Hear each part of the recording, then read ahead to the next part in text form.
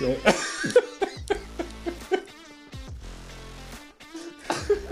Okay, go. Yeah, I'll go. We're good there. Okay. Hang on. Let me straighten up. Okay. All right. I gotta get to that point where we got like 5 seconds of togetherness. We're only recording. Okay, I know. Okay. Oh, okay. I know what you mean. Yeah. Yeah.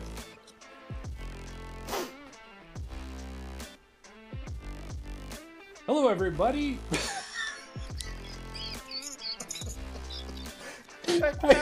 I know. It's,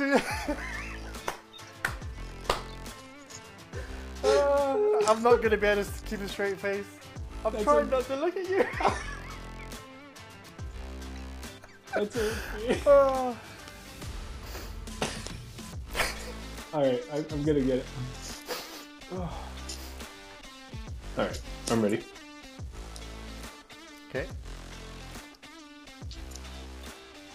Hey everyone, welcome to Chain Out Podcast, episode 6. I'm Jeremy, and with me as always is your co-host, Darryl. Hello everybody, how are you doing? Welcome along to the episode. How are you doing, Jeremy? Oh, feeling very festive tonight. There. Is it that time of year? It is that time of year. I'm sure by the time this episode comes out, our listeners will have participated in some Christmas present opening and some festive cheer. They may have partaken in some beverages. Yeah, eggnog and other delectables. Yeah. I'm not saying that we haven't already imbibed in those drinks already, but that was the perfect intro. Oh, I didn't even, just sitting here in my recording area, I had that. Yeah. That's a Christmas bag that I happen to have handy. Yeah, that was perfect. So, well, I'm hoping let's talk about that to start. So Christmas will have happened by the time this episode comes out. Yeah. What are you hoping that you've unwrapped from under the tree at that point? Well, I mean, you've already given me the best present that I could have ever wished for. I had a time lapse. Oh, well, there you go. Yeah. I mean, I couldn't have asked for a better present. How about yourself? What are you expecting to get under your tree? Well, I try not to expect anything. You end up a lot happier that way, that's for sure. Right. Yeah. But, something disc golf related would be fantastic. I know I did put some EDGA gear on my list, so maybe I'll have something from there, a hoodie or a t-shirt or something along those lines.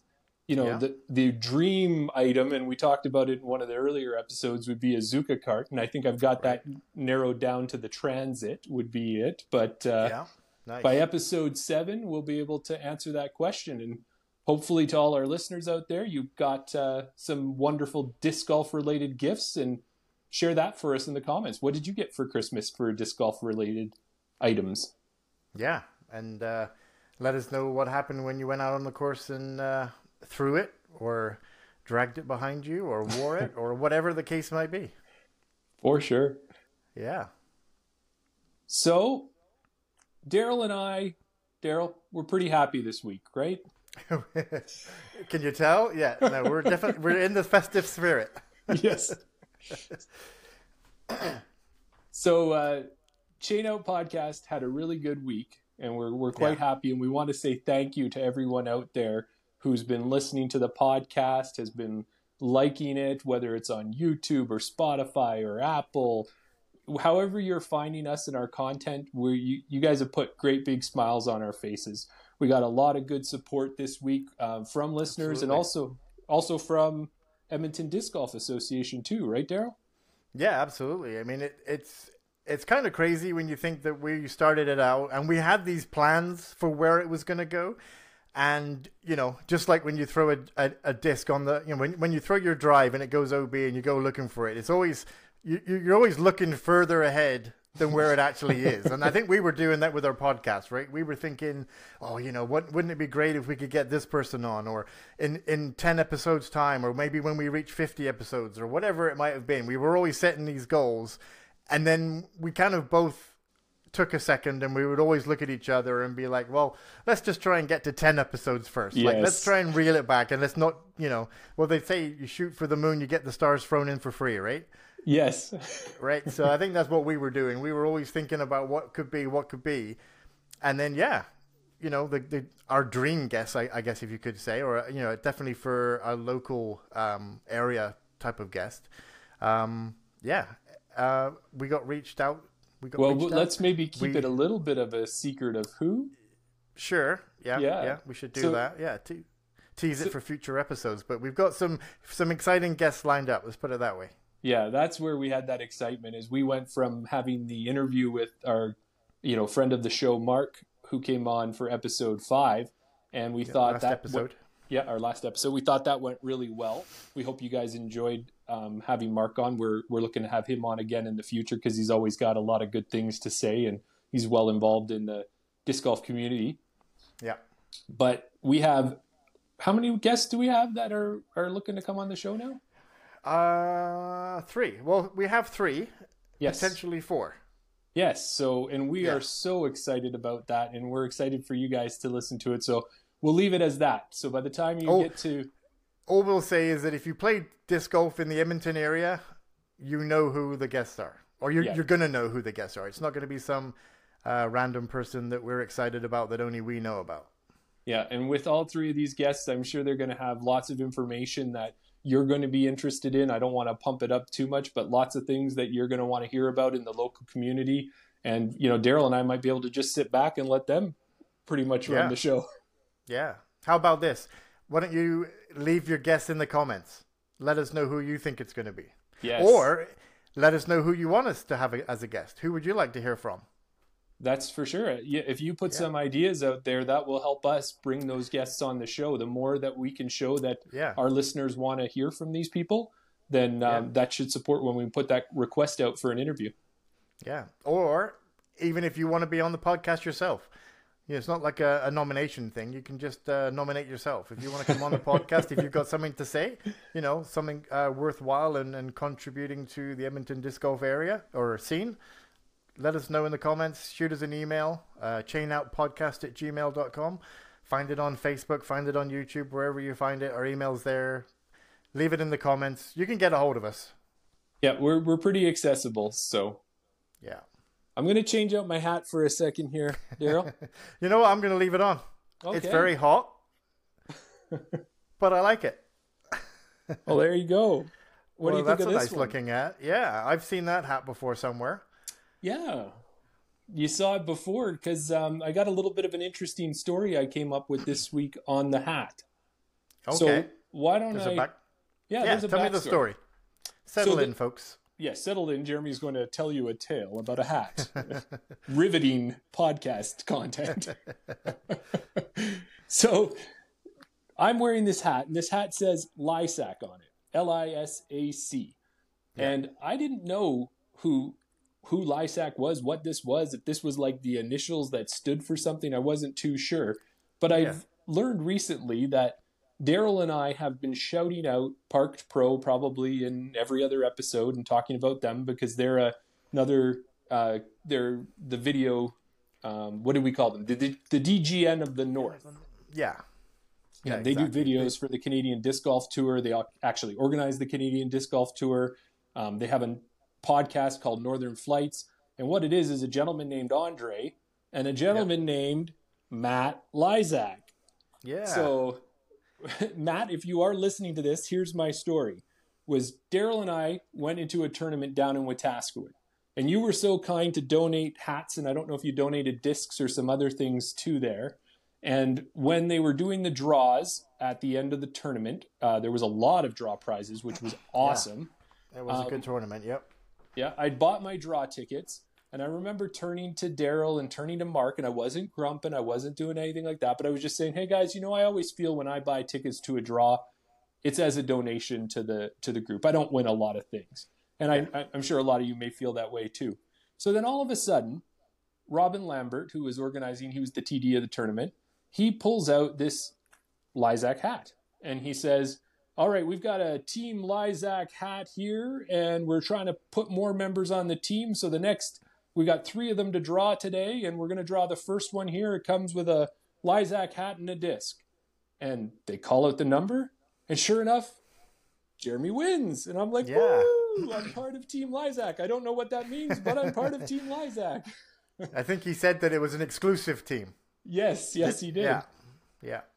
So then I go out, or I go grab my hat and my disc, and I sit back down, and they do some more draws, and they're going to draw another Lisac hat. Mm-hmm. They pull out a number. Sure enough, Jeremy wins again. Again. So I didn't want to steal the second Lisac hat. I think the team should be larger than just me as a special guest. So I said to Robin, just draw another name, and that hat went out. And then we sit down and do a couple more draws, and then all of a sudden they pull out, we got the third Lisac hat to give away. They pull out another name. Jeremy wins again. What are the chances that you've won all 3? The guy who doesn't win, and he wins 3 Lisac hats. But again, we put that one in and had another draw for that. So if you have seen, Matt, that picture out there, you'll see Jeremy in there. I'm part of Team Lisac. So that's where this one came from. Yeah, there you go. Matt, reach out to Jeremy and let him know what his responsibilities and duties are as part of Team Lisac. That's right. Well, I'm going to go back to the Christmas hat. So right there, and I would shout out as well. Also part of Park Pro. He wasn't in the first episode of the reboot, but Andre is also a member of the Park Pro team there. So Matt, Andre, and Jesse. You mentioned Andre. Jesse. Jesse is the other the person that wasn't on the first episode. So, yeah, that's an interesting story. It was funny when I tied it all together this week and realized, listening to the Northern Flights podcast, who Matt actually was. I thought that was a neat little story. Yeah. So another thing we'd like to do, and this might feel a little bit like Romper Room, if you guys remember that show where the lady would pull up a mirror at the end of the show and call out names and do some shout outs. But I want to do a shout out today to a lady named Jana, who I played with at League on the weekend. So Jana and I had played together the week before, and then this week we were just kind of lining up, getting ready to play and practicing putting, and she came over to me and she said, "Hey, are you that Jeremy guy from the Chain Out podcast?" And I was like, "What? Someone recognized us." I've made it. Yes, that's right. I've made it. Yeah. So it was really cool. Jana said she started watching the podcast and she was enjoying it. And she loved to hear how Darryl got into it and how he'd been watching disc golf before and not playing it. And she thought that was interesting. Yeah. There's a few people that like that story. I think there was a few comments on YouTube about that was a funny story. So I'm glad I can make people happy. Yes. So one of the things too, Darryl, which I want to tell you about. So Jana said that she got into disc golf not too long ago. Her family's involved, and she's kind of like a lot of us are. Now when we travel, we make sure we find a way. Before, I would never pay for a carry-on bag or a checked bag. I would be trying to pack everything into that little tiny airplane bag to get it on for free. Yeah. And now I'm like, well, I'm definitely paying for a bag if I have to, because how am I going to get my discs there to play courses while I'm traveling? Yeah, that's the whole reason of going on these trips. The seeing family and the work trips and things like that are secondary. You're going to these places because you want to make sure that you have enough time to play the courses. Well, that's it. And I know now on UDisc, I've saw that there's a little map in your profile that shows with all the places that you've played at. So I'm always looking to get a nice little extra basket somewhere in North America on my my map. Nice. So Jana said that her work also allows her to travel. So she was traveling last year, and she ended up traveling down, and I believe it was in the Illinois area, and she was there for 2 weeks, and she just so happened to be down when Ledgestone was happening. Wow. So she ended up going and checking out Ledgestone. And she went over to the FPO course where they were playing, and she was just hanging around, standing around, and someone came up to her. She's brand new to disc golf, didn't really even know UDisc that well, is what she was saying at that point, and keeping score like circle 1, circle 2, doing the real detailed score. And someone came up and said, "Hey, did you want to keep score for the chase card?" Wow. And she said, I don't think so. I don't know. And they said, Nobody's ever said no to us before. That's crazy. Yeah, so she ended up saying yes, and there was another scorekeeper, of course, to give her a hand. And then she was on, at that point, she was keeping score for Juliana Korver. No way. Yeah, on her card. And she was keeping score. She got to see the whole round. And then afterwards also got to meet Chantel Budinsky. Nice. So, and I think we should probably, why don't you give a little intro to who Chantel is, because I don't know if all our listeners know. Yeah, I mean, if you don't know who Chantel Budinsky is, obviously you're not following disc golf on YouTube or Instagram or anything like that. Chantel is the number 1 rated FPO player in Canada, most notably famous for winning the Flying Disc Open, the first Canadian pro, male or female, the first Canadian pro to ever win on tour. That was a Silver Series event in... that was in Rochester, New York. Rochester, yeah. Yeah, and I think, was that also the one with the trophy with the steering wheel? That was the steering wheel, yeah. There's a history behind the steering wheel. I think it was the first ever prize was a car, or the first ever prize was a steering wheel. There's some sort of car related to the first ever prize of the Flying Disc Open. And she won the steering wheel for the trophy at that one. Well, and before we go a little further with that, I want to just wrap up that comment on Jana. So what I was going to say was, if you are traveling and you end up at one of these big tournaments, I guess just hang around and say, maybe have UDisc open on your phone and just wave it around, and you'll get a chance to travel absolutely. and to help. Yeah. So back to Chantel. Or go ahead. I was just gonna say, maybe we should look through the Romper Room glass one more time and give a shout out to one other person. For sure. If you could think of any other name that you might want to shout out. Oh, well, I would shout out one of our early supporters. I would shout out Sonia. Sonia's been supporting us right from the start. So, Sonia, thank you for your comments and your likes. We appreciate that. And yes, we see you as well. There you go. No, I was just going to mention that Chantel Budinsky, like you said, or I said that she's all over Instagram and YouTube. She even though she's on the Pro Tour last year, I don't know if she'd, how many events that she participated in last year. I know this upcoming year she just got her tour card again by watching her videos and things like that. But if you're not following her, definitely look for her handle on YouTube and Instagram. You want to look for @MissFrisbees. Yes, and most recently, I try to keep, I try to consume as much disc golf content as I can. Yeah. I focus on the big podcasts, but I also try to focus a lot on the Canadian stuff that maybe we're not hearing about, because I want to know about it, and that's why we're doing this podcast.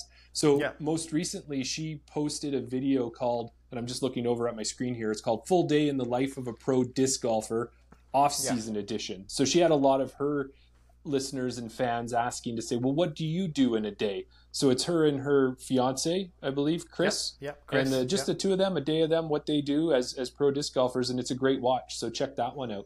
And I would say, too, is if we're going to shout out Ms. Frisbees, who is the number 1 FPO player in Canada, we should probably shout out the number 1 MPO player, too.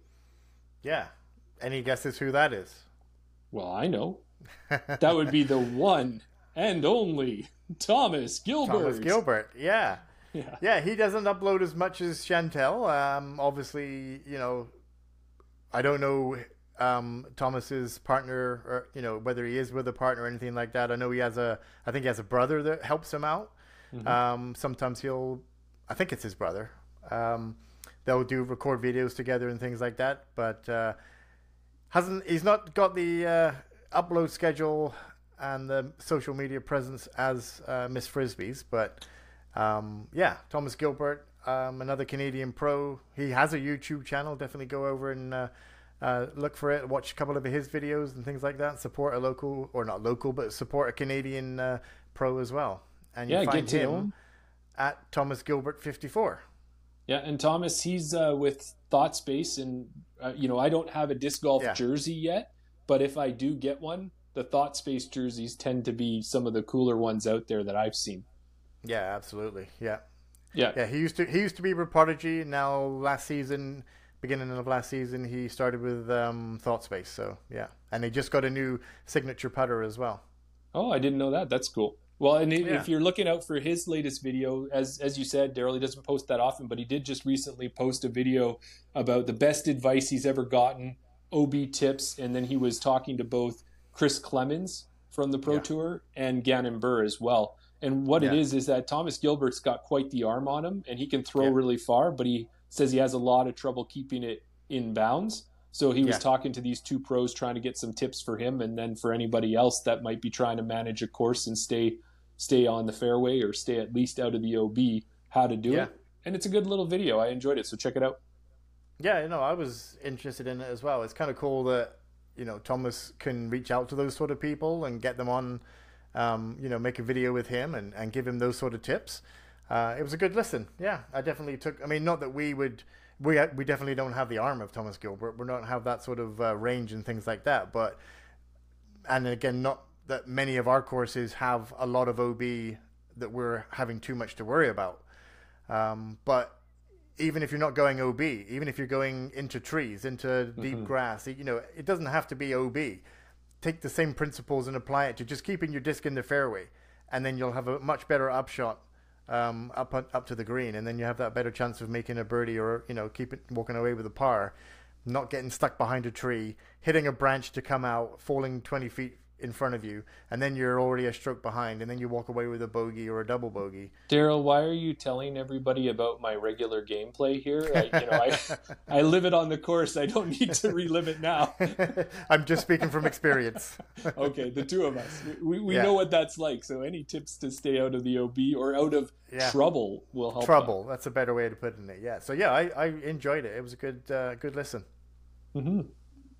Well, there was another thing I wanted to tell you about too, is if you guys have seen behind me, I've got a lot of board games in my background mixed with my disc golf. So it's another one of my hobbies or passions.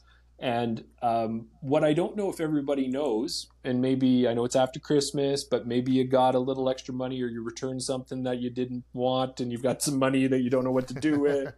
Who knows what it is. But I found a Kickstarter that I supported that ties in these two hobbies, and I think it's going to tie them in perfectly. And it's a board game. It's called, I got to get to it. It's called, I want to get the name right. Well, it's pretty simple. It's called Chains, the disc golf board game. There you go. I mean, the simple ideas are the best. Yeah. Well, and so this is a board game, Darryl, and you're going to have to check it out later. Yeah. And we're definitely going to get together and play it. And maybe we can even incorporate a short or a little bit of content into the... Yeah, absolutely.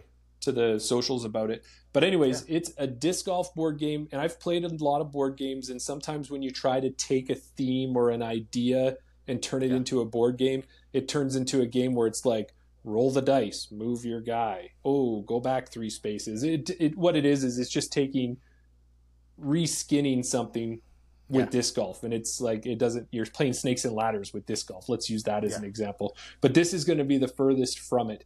This looks like you've got a course. You get these hexagonal flight patterns where it's like little plastic pieces that are all connected together, and you'll have them in front of you, and you're going to be on a course, and you're going to say, okay, well, here's the tee box, and which one of these hexagonal, pathways am I going to choose to throw? And so you're going to place that down, and then that's going to show you on this layout of a hole where your disc is supposed to fly. And then there will be dice involved and such, and you're going to roll them, and there's certain little things on your pathway, and depending on what your roll is, you may hit, there may be a tree, and then it's like, did you make it through the tree? Did you not make it through the tree? Was there wind? Did the wind blow your disc to the left, to the right? Oh, wow. And it looks like it's going to be fantastic. I can't wait to get it. It's supposed to be shipping out in 2024, kind of. If you've ever supported a Kickstarter before, it always takes a little time, and delivery dates vary. But I believe the goal is spring to early summer of 2024. Okay, sounds interesting. Well, the gentleman who's putting it out there, he's been so good on Kickstarter and giving us updates and such. And one of the really neat things that he's been able to add with all the support he's gotten so far is there's going to be a Raptors Knoll course as well. Nice. Yeah. So the gentleman, I believe he's actually from BC. Okay. Yeah. I was just going to ask that. Yeah. Nice. So that's looking pretty cool. And what I did find too is that there's actually a late pledge available still.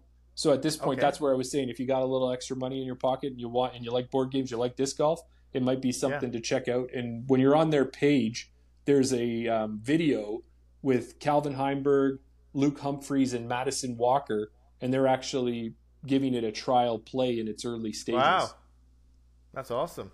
Yeah.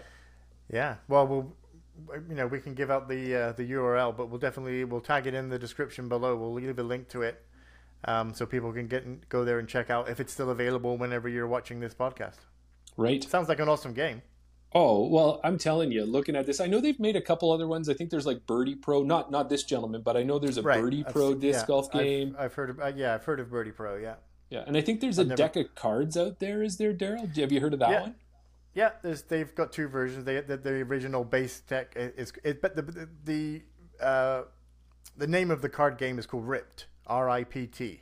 Okay. But they have an expansion to that as well. But I've seen dice that you can take with you on your bag as well.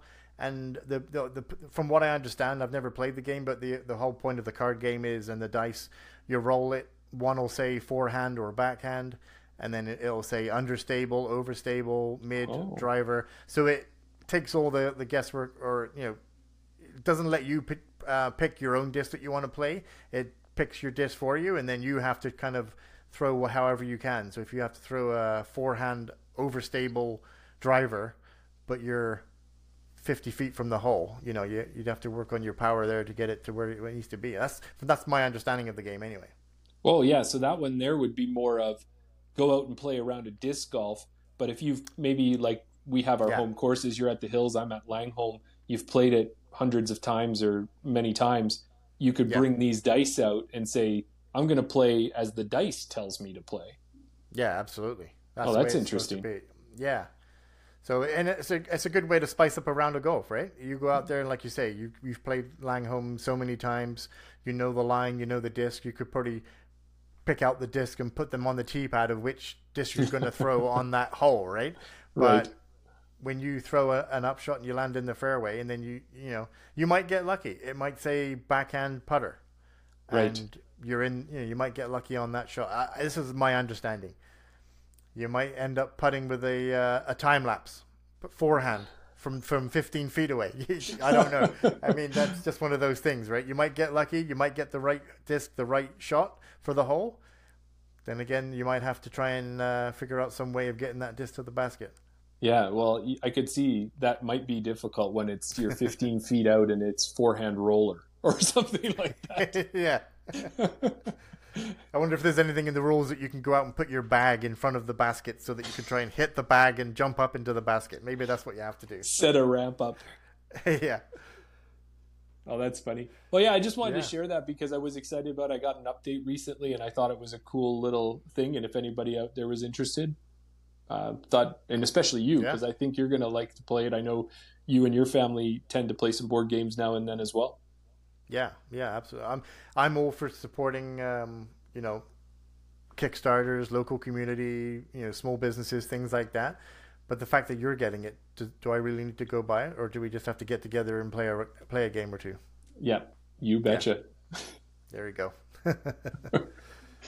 So, normally when we start our episodes, we kind of ask each other if we got out this week, but we saved that for a little bit later into the podcast.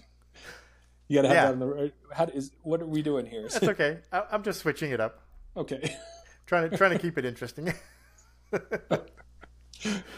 So, normally we talk about whether we got out, and we did both get a chance to get out, and we got together. I had a half day burning a hole in my pocket at work that needed to be used before the end of the year, so I used that on Friday. Yeah, and I was already off on that Friday, and was planning to go out anyway on my own if you never showed up or if Mark wasn't available, just going to go out there and record some content for my other channel and do whatever, or just go for an 18 round and just to get out. We've been enjoying the weather. It's been a bit colder, but it's still lovely weather this time of year to go out and play disc golf. So that was the plan. And luckily you had that time off, so we were able to meet up and have some good times. Yeah, and one of the first things that we did when I got there was we did a little bit of our own disc exchanging. So I had the 2 time lapses, and then you finally settled on a time lapse. Take a look behind. Oh, you did the time lapse. We got the time lapse. There is a time lapse back there somewhere. Okay.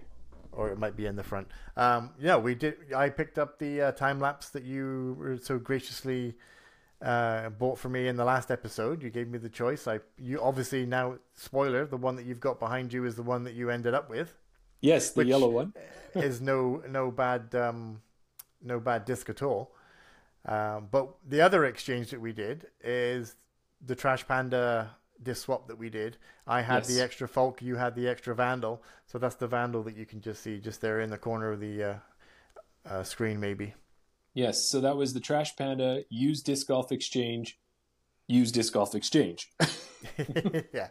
to the nth degree. Yeah, that's right.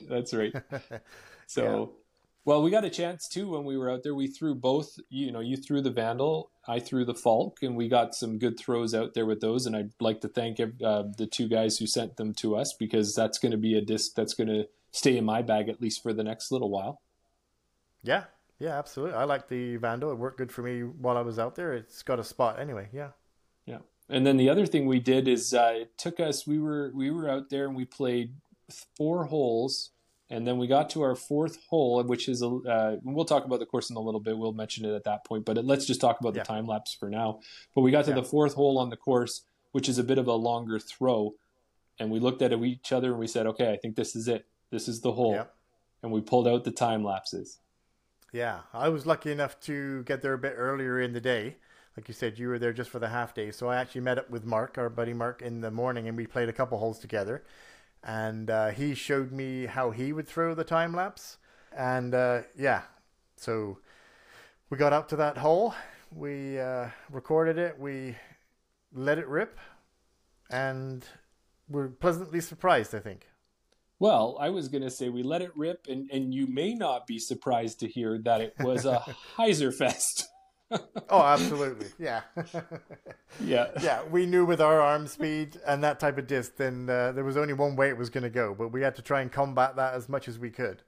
Yes, and the course we were playing on normally in the summer, when you're playing summer rules, on the right-hand side is OB, and in the winter there's no OB, but we try to avoid the OB just to be ready for summer. So this was a perfect disc for us to try on that hole, because we wanted something that was not going to go right, or if it did go right, it was going to come back left, and the time lapse did exactly that with those first couple throws that we had.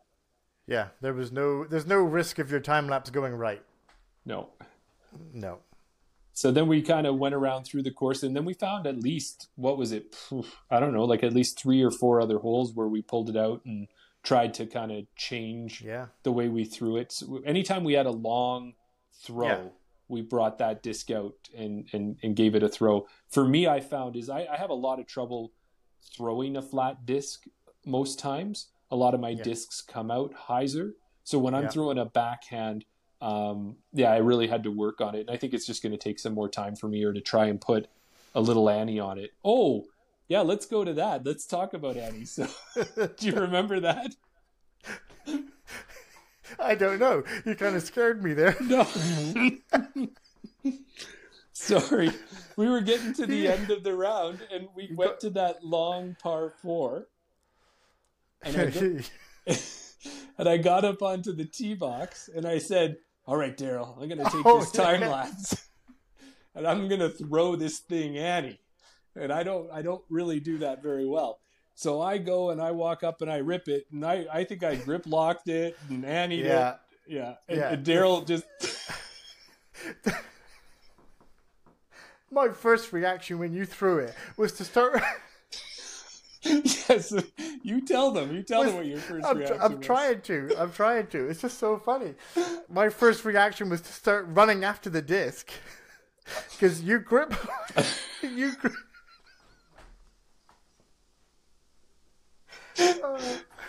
We can cut this out. No, we don't. I'll take over for you. Oh my goodness. Okay, I'm done. Okay. You grip locked it. You grip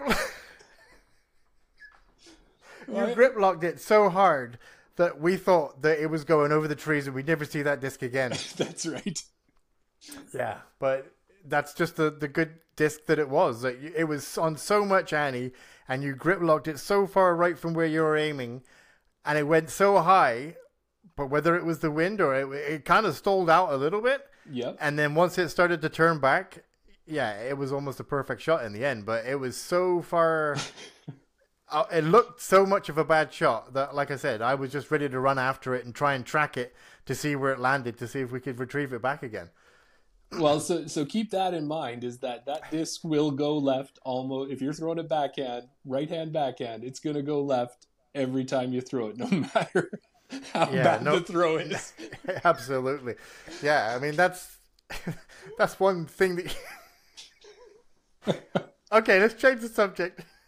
Well, then, let's move along. You threw it too, and you threw it a lot better than I did. But then we went out to the 17th hole, which was a forehand hole with a drop. And that was the first time we both threw the time lapse forehand. And you were nice enough to record a little short that we've got posted up on the socials for it. But yeah. I threw that one, and my forehand is a little bit easier for me to control my angle on. And I threw it again on an Annie, and that went out and sailed beautifully, and then came back down and dropped. And I was maybe 15 feet, 10 feet from the basket. Exactly. Yeah. You had a pretty much a tap-in birdie. But it was a perfect flight, perfect disc for that shot. I mean, I don't know if you would... If you never had the time lapse, what sort of disc are you throwing? Are you throwing forehand on that one? Are you throwing your musket probably, or maybe not your musket? No, not my musket, but you are correct. I'd throw forehand, but usually it might have been like a crave or something like that. So the time lapse is twice as fast as a crave, but it was perfect for that shot that day. Yeah, I mean that just goes to show, this is kind of a good tip for us beginner golfers, that you think the time lapse is twice the disc or twice the speed of the crave, but you're not throwing it twice the speed of the crave. You're still throwing it. You're giving it extra power, but you're not throwing it as fast as you should be throwing a 12 speed. Right. If that makes sense. Yeah. So on that hole, that disc, forehand for you, your speed and your arm, and the conditions. Obviously the conditions are going to play some part of it as well, but. I'm sure you after what you saw, the way that it flew on that hole and that shot and how good you could throw it, and just the fact that no matter, like you said, no matter how much Annie you put on it, it's coming back. Obviously, if throwing it forehand, you're going to throw it Annie and it's going to dive to the right. And it worked out perfectly on that hole. There is, in the summer league, or in the summer conditions, there is OB between you and the basket. Basket is downhill by probably 20 or 30 feet elevation. So you can't see the basket off the tee. But yeah, you just kind of ripped it. And we like I say, if you go check out the video on YouTube or Instagram or TikTok, I even say to you say that, that looked pretty good. And I'm like, yeah, that is money. Why do I keep hearing something? That's weird. And then when we got up to the basket, yeah, you were 10 feet from the basket, a drop-in birdie. It was perfect. Yeah, no, it was good. So I guess after playing that round and actually getting a chance to throw the time lapse at least half a dozen times, the question I wanted to put out there, and we've kind of covered a little bit of it, to say that we don't have a 12 arm speed. That's not where we are as players. We're, I'm probably a 9 arm speed, I think, is what I feel comfortable. I guess my musket I throw well, and that's a 10. So 10 at my max. So 12 would be over speed for me.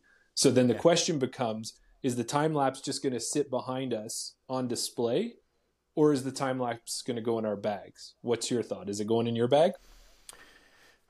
So with the recent Gyropalooza, I have a few fast, high-speed drivers. I've got the Teleport, the Octane, and they're 14.5 speeds. Oh wow! And I have my Panic, which I think is a 13 speed, a 13. 14.5, somewhere around there.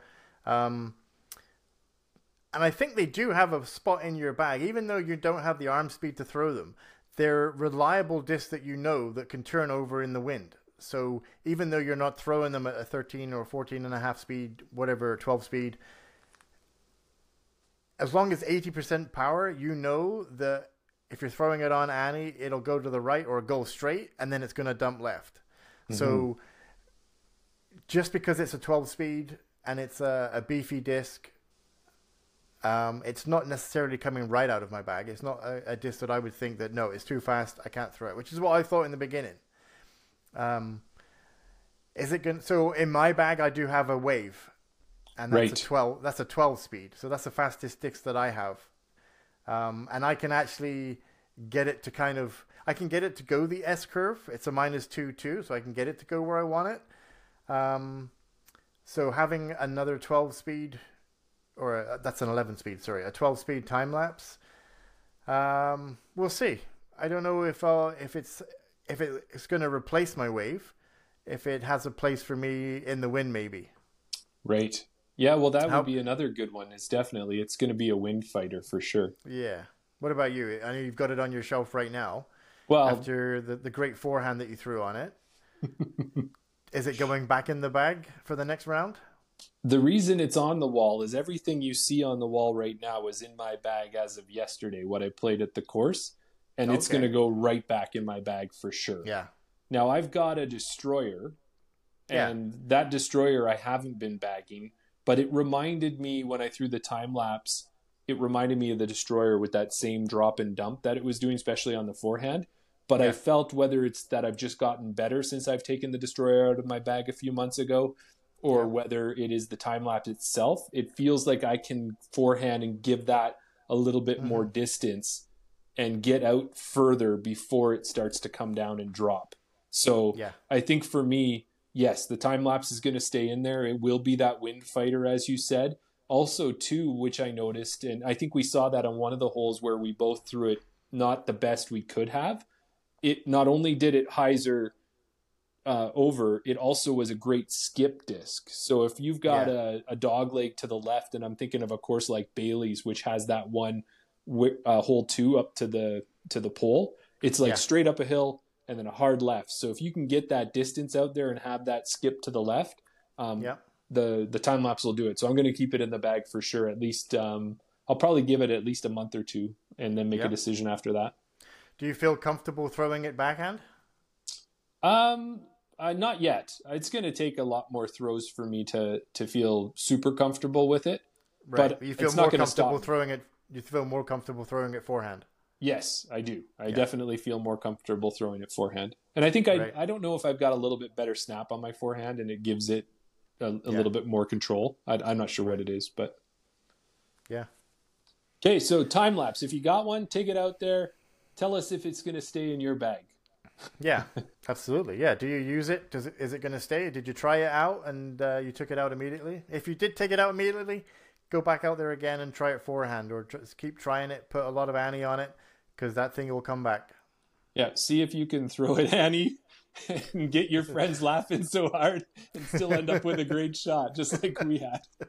Yeah. Oh, if only we could have filmed it.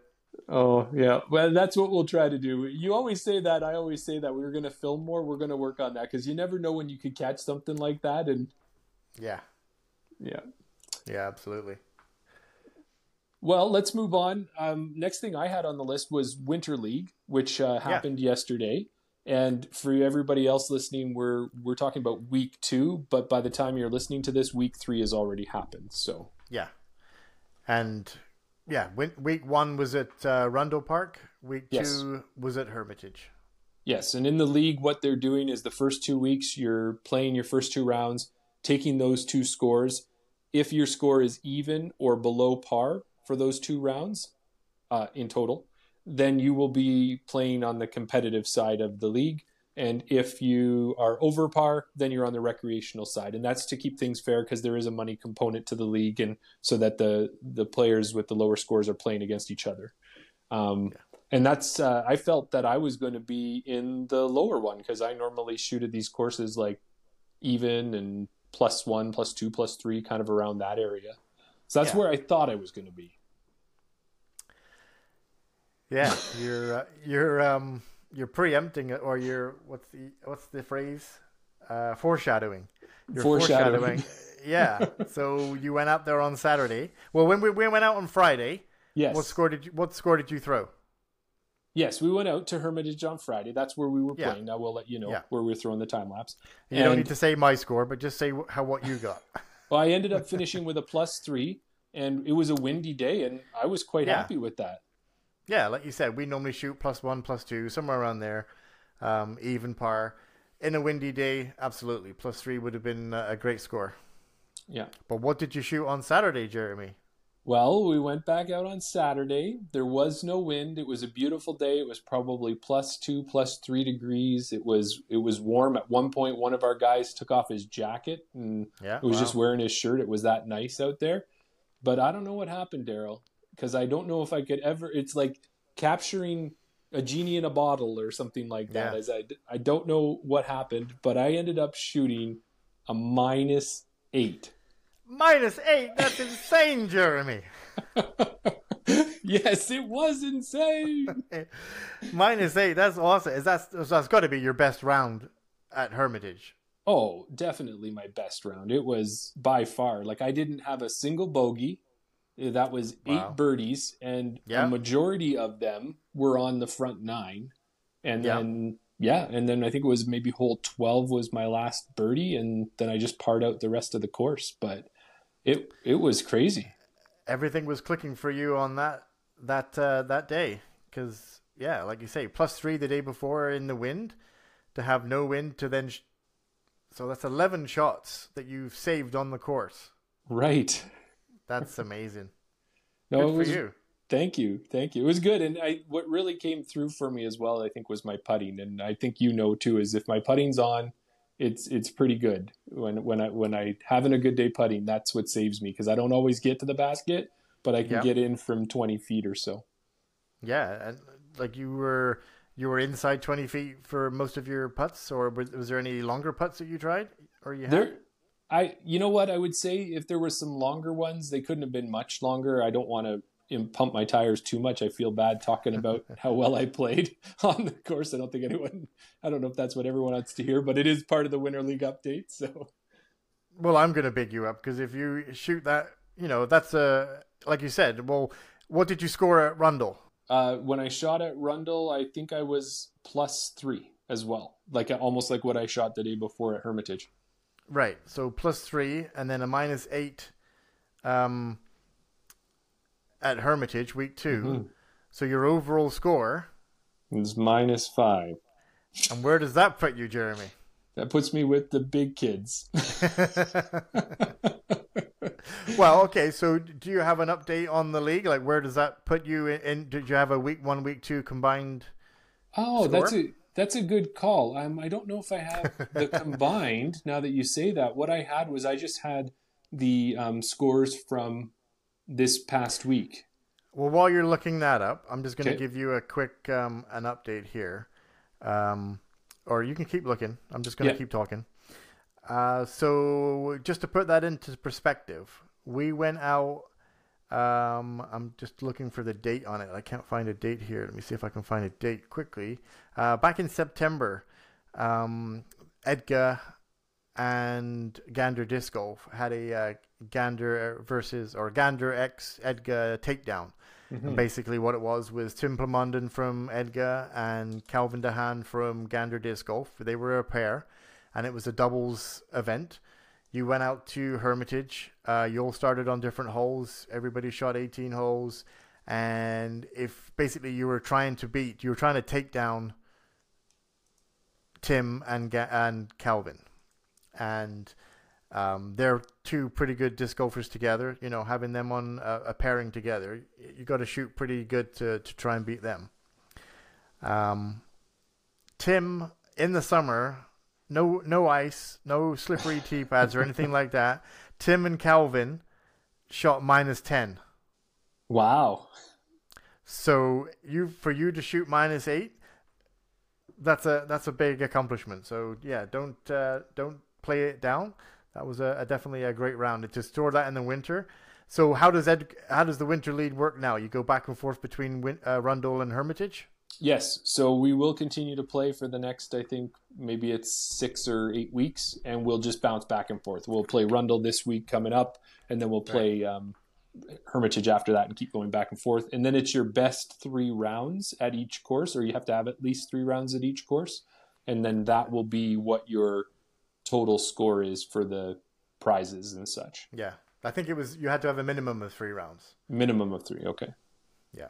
Yeah. And so looking at this here, that -8 for yesterday put me at the best round of the day, but not as thank you very much. But then overall, no, like Dylan Froelich, he shot a -6, and then he also shot a -5. So he's actually sitting at -11 overall. So overall, I just scraped my way in there with the big kids, but we'll continue to do what I can and go from there. So you had to be under even par. Yes. And you're at -5 overall. -5 overall. Yep. I wouldn't call that just scraping in. I think you earned your place in the big boy camp there. The big question now comes: can you stay there? Yes, that's it, right? Well, you're going to stay there. Can you compete? Well, I'm going to do my best for all of our Chain Out listeners. I'm going to try to make you proud out there. I hope. A little part of me hopes and thinks that it was the practice round on Friday that I helped you with, and I coached you and your shot shaping and picked the lines for you and things like that. Well, I had a part of your great score on the Saturday. When it comes to that, it might have been that and that moral support where you wanted to run off the tee pad to make sure my disc would be found. Exactly. Could you imagine if you lost that disc and you didn't have it to throw on the Saturday? Oh, you would have shot +8. That's right. So yeah, that's why the time lapse is staying in there. Yeah, there you go. Well, good for you. Hopefully you can repeat that at Rundle, another different course. You shot +3 the first week, but was it windy the first week? No, it was good conditions the first week, and I've never shot less than even at Rundle, so we'll see. If I can break even there, then I know my game's improving and things are going well. So yeah, perfect. Well, hope you do. Now, everything rolls in so well today because the one thing we like to get to in our course review, in our podcast, is a course review. We're like a well-oiled machine, Jeremy. We're trying. So this week's course review, what are we doing? We are going to do... Sorry, I was going to say a different course to try and throw you off. Yeah, we're going to do Hermitage. Yes, yeah. So we figured, why not? We're talking about Hermitage because we played a practice round there. This is water, by the way. League. Yeah, sure it is. Yeah. We had the time lapse practice round. You had your winter league. So it only seems fitting that we're going to do the course review for Hermitage.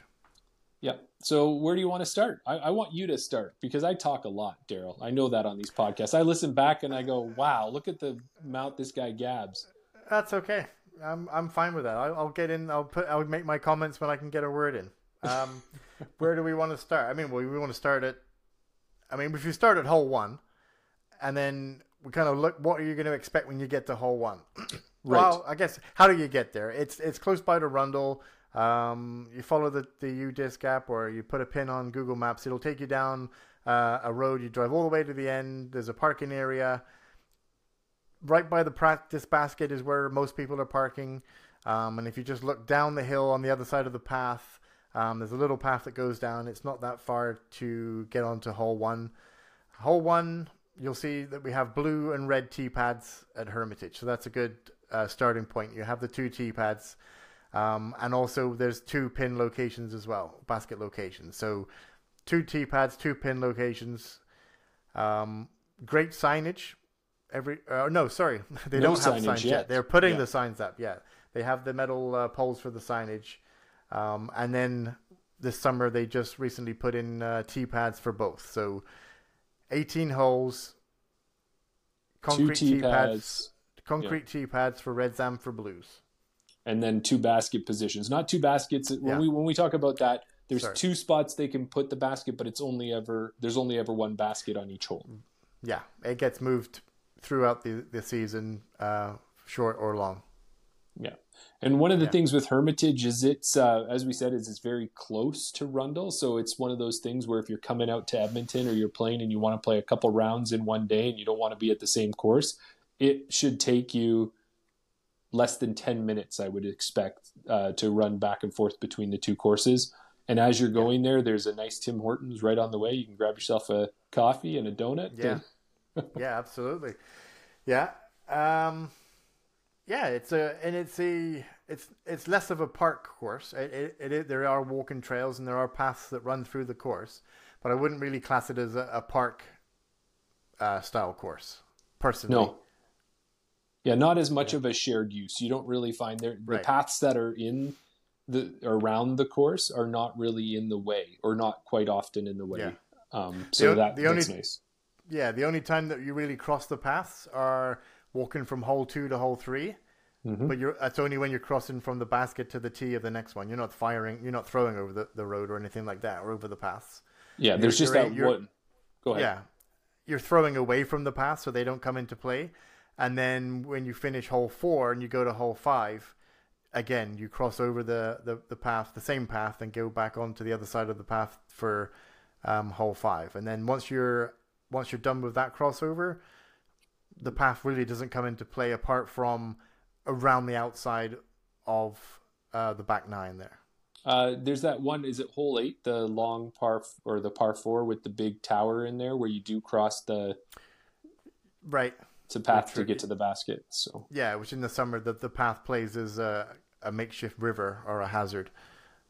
Yes, you're right. There is, you do cross over the last path there. 7 or 8 or something like that. Yeah. Oh, hole 8, yeah. So, but really, when you're playing in the summer, they treat the paths as rivers, I believe, for the most part, and they're OB. Yeah. And also, too, on the course, go ahead. Are the paths hazards or OB?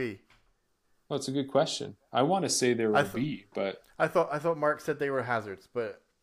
It might be. Play it as you want. It's a path. Yeah. It's not a real river, so play it as you want. If you want to play it as hazard, play it as OB. Yes. And also, too, it's a course that's been used for the River City Cup tournament in Edmonton, and they put out some white stakes out there, and those white stakes will outline OB areas like we talked about earlier on hole 4. And again, that's up to you whether you play it that way or not. We tend to go out there and add that for extra challenge to the game, and also if we're going to play in one of those tournaments, we want to be prepared for it. But that is something where there are OB stakes, so it can really well define what's in and what's out. Yeah, absolutely. Sorry, go ahead.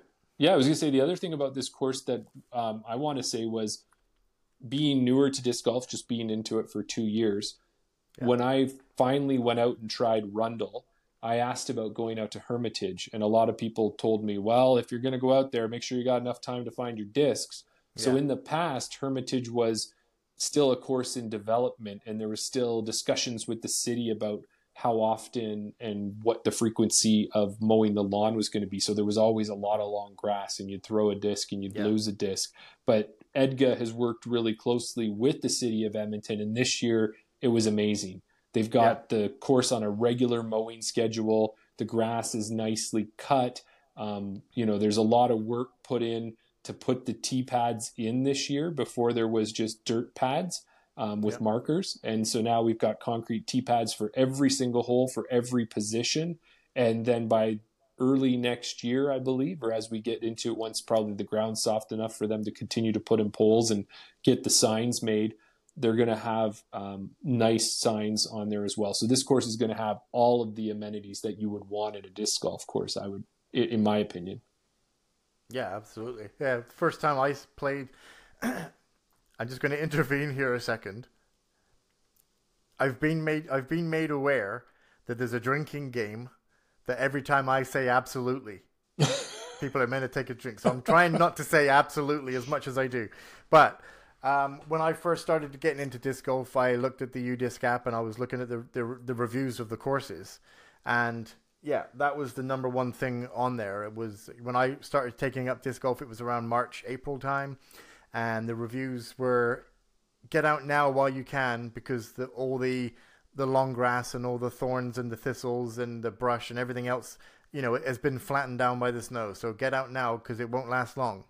Right. And then, I went out that weekend and I played it and it was all cut. And then I went out in, a month or so later and it was all cut. And then every time we've played it all summer, like you said, the city and the EDGA have worked closely together, and I've had no issues, no problems with the fairways.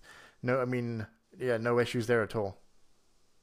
Yeah, it's been good. Definitely a good course to play that way. Yeah. So a couple other things with Hermitage that we tend to cover in some course reviews and others we don't, but there's some things that I'd like to highlight. One of the things is there's a big, huge train trestle that kind of crosses in the distance. So that's kind of a neat thing if you're a train lover, or if you just, the picturesque of it sometimes when the sun is setting on an evening and it's coming down, it's a nice view in that area. So that's something that I like. Another thing that's interesting is that this is an area where it's a park, green space, that power lines run through. And there's some big power support stands and poles and such. And there's one hole that really actually utilizes that into the features of the hole. And is that, what hole is that one, if you remember? Is that 6 or 5? 6. No, 6. Yeah. So. Yeah, it's really interesting because we had some comments on one of our other videos where we talked about making disc golf harder. You mentioned putting the champ net baskets over the the curtains over the baskets. The baskets, yeah. And the comment was that the greens need to be made harder. It's not so much that there's no problem shooting -30 and things like that, but just make the greens harder. Put more trees, tuck the baskets away, make more death putts, raise the baskets, all these sort of things to make it harder. And that is, I mean, it's not a natural obstacle, but it's an obstacle on the course that is there. And it's one of those things that, like I say, whenever we play that hole and we look at it, like you said, there's big power stanchions and poles, and they have all the guide wires that are coming down and things like that. And for safety and things like that, they have the plastic orange conduit tubing on the bottom of the covers on the bottom of the wires. When you look at it, it's 99% air. Like the thinness or the thickness of the wire shouldn't come into play. But it's one of those holes. It's just an extra obstacle. It could be trees. In this case, it's wires. Like you say, it just makes the hole just that bit more tricky.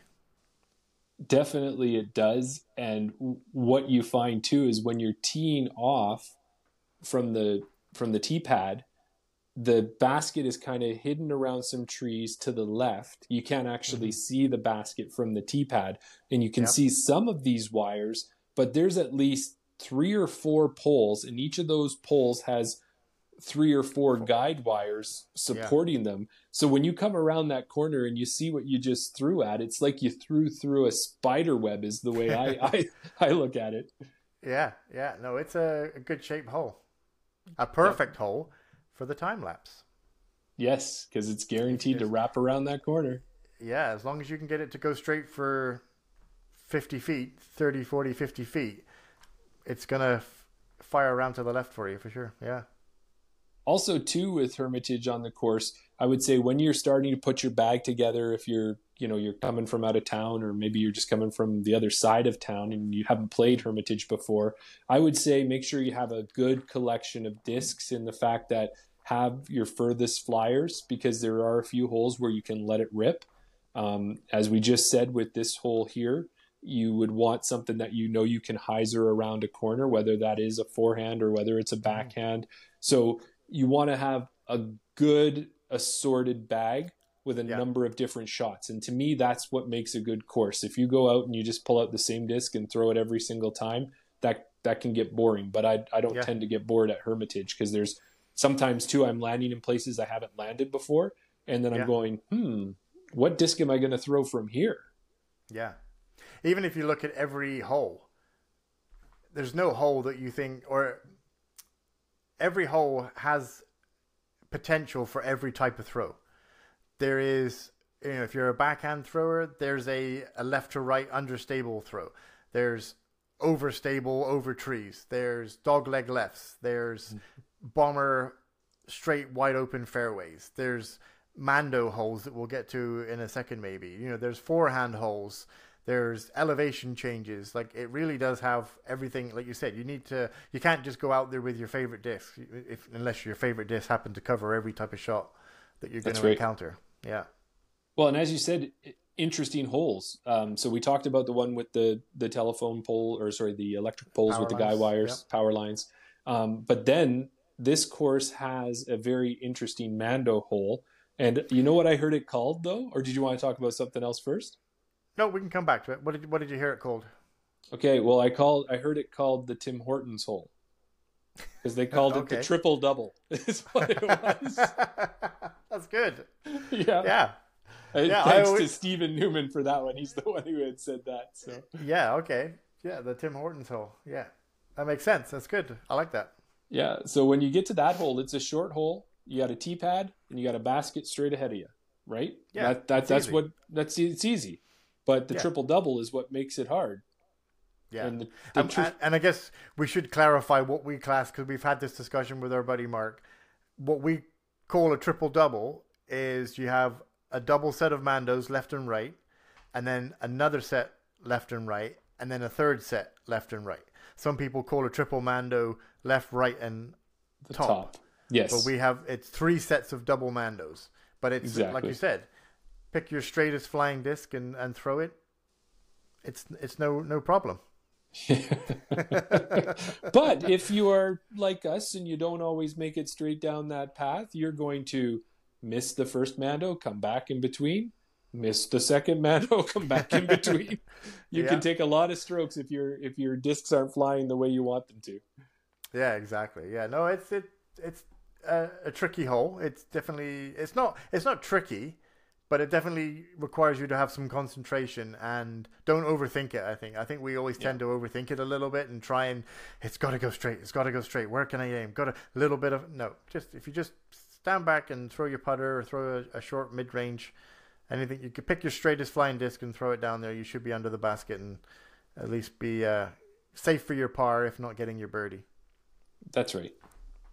And what were you thinking about another hole? Just for, like I say, for our kind of pro course tips sort of thing. Going back to hole 8, which is the long one that aims right to the corner of the course there, where it goes over the river. One thing to be aware is that from the blues, it's a par 3, but from the reds, it's a par 4. Okay. Yes, the par does change. There are 2 par 4s on the course, but not from every tee pad. So that's a bit of a, just make sure that when you're teeing off from the reds. Obviously, if you're following the UDisc app, when you put in your score, it'll update for you. But just something to mentally be prepared for, that it is a par 4 from the reds. It's not a par 4 from the blues. If you ever go back out and try and do it from the long tee pads, it's definitely going to be a harder hole on that. And also with that hole, and there's 2 spots on the course to keep in mind, is that they've got, what are they called? Are they like, it says bugs at work in 2 areas there. Yeah, like ecological? That sounds like a word, right? That sounds... Yeah. Basically, like bug protection areas, like habitat that you're not allowed to tread in. Or if you do, if you do happen to throw in there, don't play your disc from there. Gently go in as quietly as you can, pick up your disc, and then come back out of the area. And okay, sorry. I was looking at you because, as with a lot of things that you're not supposed to do in disc golf, or you're not supposed to have your disc there, I've thrown in the bugs at work area at least more than once. Yeah, absolutely. Yeah, I mean, see, I said absolutely again. It's if you do turn it over, if the wind, as soon as you turn it over and the wind takes it, it's not coming out of that turn. So yeah, it's reachable, but hopefully you shouldn't be aiming in that direction. But just to be aware that there are 2, I think, on hole 16 and 17, or just 17. Yeah, it is kind of one on the back 9. Yeah, you're right. There's 2 spots that you'll watch for. You'll see it. It says bugs at work. Yeah, there's some orange fencing around it. If you do land in there, they just want you to try your best not to disturb it, because you can get your disc out. It's not stopping you from going in, as far as I know. Yeah. Maybe somebody from EDGA could tell us differently, but yeah, we go in, retrieve it, and if we can reach it with a grabber, something like that. Yeah. General discourse etiquette. Try not to disturb natural environment as much as we can. We don't go pulling trees down. We don't pull branches off trees to make it an easy putt. You don't disturb the natural environment as much as you can. Leave it the way you found it, right? Yeah. And then the other thing I want to say, I've got a few more points because it's a bit of a longer review, but it is a course that to me is worthy of it. There are also a few holes that we feel at our arm speed and our skill and ability that there is the possibility of getting aces. One of those would be hole number 2. It's a straight throw. It's a little bit further, but if you got that ace, you're always happy when you get an ace, but if you got that ace, you'd be really happy. Yep. And then also hole 11, which is one that's also, you got a lot of open space. You're throwing out, you can go left, you can go right, you can do whatever you want. But as you get closer to the basket, the trees are behind it and kind of towards the right. And you're throwing slightly downhill. So it does look like a further throw. But when I've thrown on that hole and when you've thrown on that hole, it's almost every throw off the tee pad looks good because you've got so much space and your disc gets a little bit of carry on that slight downhill. And I think that's a real good chance for getting a ace as well. Mm-hmm. Yeah. A little bit of foreshadowing. Hopefully, if we can get this person on, I'd like to talk to this person about acing hole 6. Oh, okay. That dog leg left through the spider web. Someone aced that hole? Yeah, and hopefully we'll get that person on and we'll talk more about that in the future. But right. I'm excited. That's definitely not our arm speed. But yeah, those holes are, what we would class as our the best chances for us to get aces for sure. Now, the other thing, we don't always bring this up. Sometimes we talk about favorite holes. I don't know if I really have a favorite hole, but sometimes we talk about maybe least favorite holes, Darryl. Yeah. Hole 17 is my nemesis. It's the hole that we were just talking about where you forehanded your time lapse and parked it within 10 feet. For me, it's just one of those holes. No matter what shot I throw, if I throw an overstable backhand and try and go to the right hand side of there's 2 telegraph poles or power line poles, like wooden power lines or power poles in your drive. There is an OB just off the tee on the red tees, and that carries down just over the hill, over the brow, down to probably, I don't know, in the short position, the basket is probably 40 feet from the OB. There's OB on the right-hand side. I don't think the OB goes down all the right-hand side behind the basket, does it? No, not quite around the basket. It goes down and then it kind of ends. It kind of stops, yeah. Yep. But no matter what I throw, if I throw a backhand, beefy, overstable disc, I'm going to throw it on Annie. The wind's going to take it and it's going to end up in the OB or in the trees. I'm going to hit the power pole in front of me. It's going to drop OB.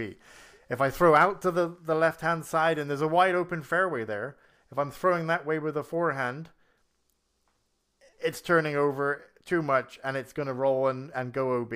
If I try and go straight, it's going to hit the power poles and drop into the OB. I just don't like that hole at all. Well, and we learned this summer, and that's why I brought it up. We were actually, I guess it was into the fall. You and I did a late fall round, and one of the things we're going to do is give you a recommendation on it. There's 2 recommendations. One, if you send in and say hole 17 is your favorite hole, Darryl's going to use his famous line. You can say it's your favorite, but you're wrong. And the second thing we'll say is that is a great hole to have a spotter, because that particular evening that Darryl and I were playing, Darryl had a shot. We saw it kind of go over the hill and we saw it catch, and we thought, you know what, maybe this one caught the edge of the OB and sunk in there in the long grass, and it's dusk. Darryl, you had your sunglasses on because we thought we were going to be done by that point. So it was difficult to see. We had a couple guys come and search with us, and we searched exactly where we thought it would land, as a lot of us do. Yeah. And, this is where it went. We know it went there. But because it crested the hill, or continued. The other thing that we thought it might have done is if it maybe caught an edge, we thought that it might have cut rolled back into the OB. So we even checked a little bit further deeper into the OB because it may have rolled in and, gone over into the thicker grass there. But we searched all the way through the OB. We searched outside the OB, everywhere, like you said, where we thought the disc was going to land. Yeah, and then what happened was, because we weren't spotting and when it went over that hill, we couldn't see it, Darryl must have just cleared the OB, and then it caught a roller and it rolled down the hill towards the basket and then passed to the right and deep into the trees. And we just happened to say, okay, we've looked here enough. It's not here. Yeah. What else could have happened? So what we'd say is, one, as Darryl says, 17 is the worst hole in the course. I don't think it's the worst hole, but Yeah. But number 2 is get a spotter. Get a spotter. Yeah, I don't really think that. I mean, you could say that about any hole. have a spotter because you never know where the disc is going to roll or fly once it gets out of your vision. And most holes you can see where it lands, but just because the basket area, the landing area where you should be landing is out of your vision, excuse me, yeah, it's potential for anything to happen. And like you said, we just caught a roller, and it was nowhere near where we even thought to look. Right. Yep. And then our very last point I'm going to say on this course, and then we can kind of get to our ratings, is that the last hole you're going to hit is hole 18. That one's kind of got a tunnel shot uphill. It is a more difficult shot. There is a hero line where you can backhand hyzer high and up to the right. If you've got a straight disc, again, that's another one that you can do it. I had some success as a player too with my time lapse on a forehand. I was able to bend it through this gap. But what I would say is if you think you're riding in and you're going to have that subpar round, you better be carrying probably -2 going into that hole, because there is a chance you're going to par that one or possibly bogey it, depending. I don't know. That's what we found with it. So I would say 18's a great hole, but don't bank your money on getting a birdie on that one to save your game. So no, that's a very tight fairway on that one. There's trees to the left, trees to the right. There's spindly trees in the fairway. The basket is kind of tucked up at the end on the right-hand side. The fairway I don't even know if I would call it a fairway. It's more of a walking trail, a walking path that comes out of there. Yeah. There's definitely lots of obstacles that even if you do get your straight shot, if you clip a tree or a branch or whatever, your second shot, you could be, trying to get it over some trees, around some limbs. Hopefully you get far enough up the fairway that it does open up once it goes through your first initial gap. The first gap that you have to hit is probably 50 to 60 feet off the tee pad. Right. But then once you get through that initial gap, it is a bit more forgiving on the left-hand side there. So if anything hyzers out and skips at the end there, you do have that's your main thing. If you can get through that first gap, at least then you should be able to make your upshot and then hopefully get it near the basket and take your par. But a par is good. A bogey is just as, common. Yeah, a par is a birdie to me on that hole. You've done well if you got a par. Okay, so that wraps up Hermitage.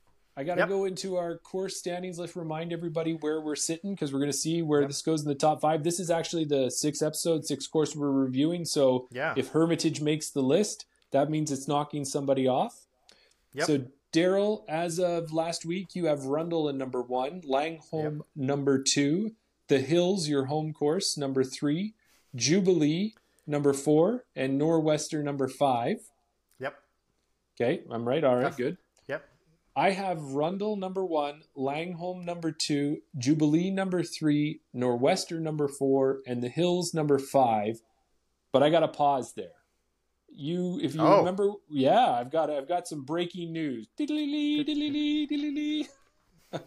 So when we reviewed Nor'Wester, I kind of waffled, I flipped, I flopped, I did a number of things, but afterwards, one thing sat with me that you said.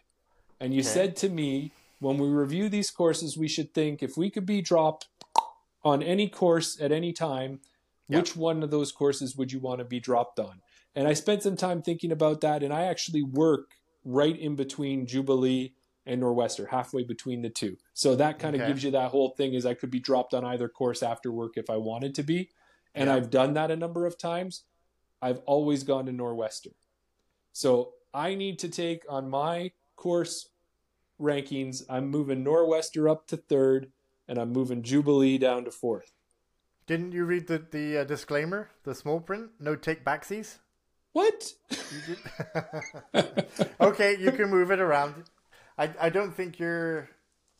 Well, I'm officially doing it right now. It's in black and white. You've moved it. Yeah. Oh, there you go. That's fine. So where do you... let's have you go first. So where are you going to stick? I always go first. Oh, okay. Should I go first? You go first. No, I'll go first. Hermitage. So look at the pros on it. Double tee pads. Double basket locations. Soon to be signage. I know they're not there right now, but the poles are in place, the majority of them. We know we're getting course, signage. Definitely every type of shot shape. You're not going to get bored halfway around of throwing the same shot. You've got variety on that course. Mm-hmm. enough elevation change that for your average fitness person, you're not going to struggle with it, but enough elevation change to make the holes different. Right. It's not a completely flat course like Jubilee, for example. I'm going to put it... I guess I said pros. Should I say cons? What are the cons of hole 17 is a con? What are the other cons? Another con, but it's same with Rundle, and I've had this conversation with Mark, but it's not really a knock on the course. But one thing to be concerned about is just the location of it. Is the wind can come right down through the river valley, and you're always going to get a wind there. And there's also a hill on the west side of the course, maybe around hole 2, hole 3, hole 4, 3, 4, and 5. So the wind can come down off the hill there. So you're going to get swirly winds on certain parts of the course. And it just seems like it's a wind tunnel so that's going to kind of affect your shots. Not really any other cons, I would say. Really, you're away from most of the public walking trails. It's not too hard of a course. It's challenging enough. Yeah. So where would I put it? This is a tough one. I have Rundle, like you said. We both have Rundle first. For number 1 right now, yeah. Yeah. It's hard to look at Rundle as it is right now with the construction layout and the winter layout and things like that. And that might be something to think about. I don't know if there's any winter layouts or any different smart layouts at Hermitage, whereas at Rundle they've had the Halloween golf, the glow golf, they've had to have construction layouts, and they have the winter layout where they can go from different tee pads to different baskets. I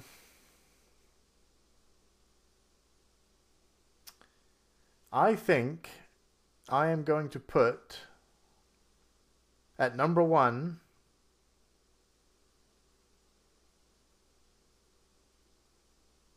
I'm gonna put Hermitage. Wow. Yeah. Cheers. Rundle is Rundle is the course that I've played the most. Yes. That's where I started my disc golf career, if you want to call it a career, my journey. So I've played it the most, but that was back before Hermitage had concrete tee pads on both blue and reds. Right. I don't think I've played it as much as I probably should. I think we played it the most there because we were involved in a flight league last year with Gander Disc Golf, so we had played a lot to go of there. Rundle. Yeah, we played there most. We would go there for the Monday night, and we'd go there for weekends as well. So I don't think I've played the Hermitage Disc Golf Park as much as I should. Yeah, I'm gonna put Hermitage. It's very close. If I could put a 1 and a 1.5, or a tied for or first, a 1A and a 1B type thing. Yeah, exactly. But no, I'm gonna slot Hermitage in at number 1. Well, there you go. So that's going to kick. Oh, you want to say goodbye to Nor'Wester as it drops off your list? No, good riddance. Get out of here. Okay. All right. So for me, yeah, Jeremy is going to make a decision relatively quickly on here. I do want to put Hermitage into my rankings for sure. It's going to make the list, and it's going to be up at the top. The question is it number 1 or is it number 2? And I don't know why at first here I want to keep Rundle as number 1 when we talk about all those pros and cons of Hermitage, of the 2 tee pads and everything that you mentioned. Hermitage has a little bit more to offer that way. Yeah. Hermitage's parking's way better too. Not that is just specifically regarding, the play of the course, but... Yeah, no, amenities. You mentioned before about the amenities of other courses, so take that in consideration, yeah. Yeah, so I do think about that. And with Rundle, just some of the different throws that we have. The water comes into play, and that makes you really have to think about whether you're going to risk losing a disc or what you're going to do. Mm-hmm. So rather than keep this straight normal and boring and have us have them both in the same spot, I think I'm going to keep Rundle in number 1. That's okay. If we were going to right in the middle of the 2, which one would I go to? Yep. It's been proven by the number of rounds I've played at Rundle. That's where I play. I love Hermitage, and it definitely belongs on this list, but it's going to take the number 2 spot. So you can say goodbye, hills. Yeah, that's fine. Get rid of the hills. I mean, we know that some courses are going to have to drop off this list because we're getting to the bigger courses. So they're going to hopefully, take out the top 5 positions and things like that. One thing I would say, did you take into consideration, you say that Rundle's the most course you've played. Mm-hmm. Did you take into consideration that the reason why you haven't played Hermitage was because of the T-pad situation? Did you ever not go there because of the lack of T-pads? No, you know what it is I think maybe it's because a lot of events have always happened at Rundle. That's probably another thing. As you said, the Flight League, if we're doing Sunday doubles and they're hosting it at, they're now moving that around, but for the longest time it tended to be at Rundle a lot. Yeah. Winter League was always at Rundle last year, so there were a different reasons there. Maybe it's also too just kind of the classic being the original course in Edmonton and the history around it and just the way they've perfected some of those holes over years and years and years of course development. Yeah. It just seems like if I'm going to choose between the two, and you said, Jeremy, where do you want to go today? Rundle or Hermitage? And we can only do one. I choose Rundle first at this point. If we could do two, it would be Rundle, and then let's jump over to Hermitage, right? That's what it would be. So as you said, that whole 1A, 1B we were talking about, I would put it in there, but I'm going to let Rundle edge Hermitage out on this one. Yeah, okay, that's fair.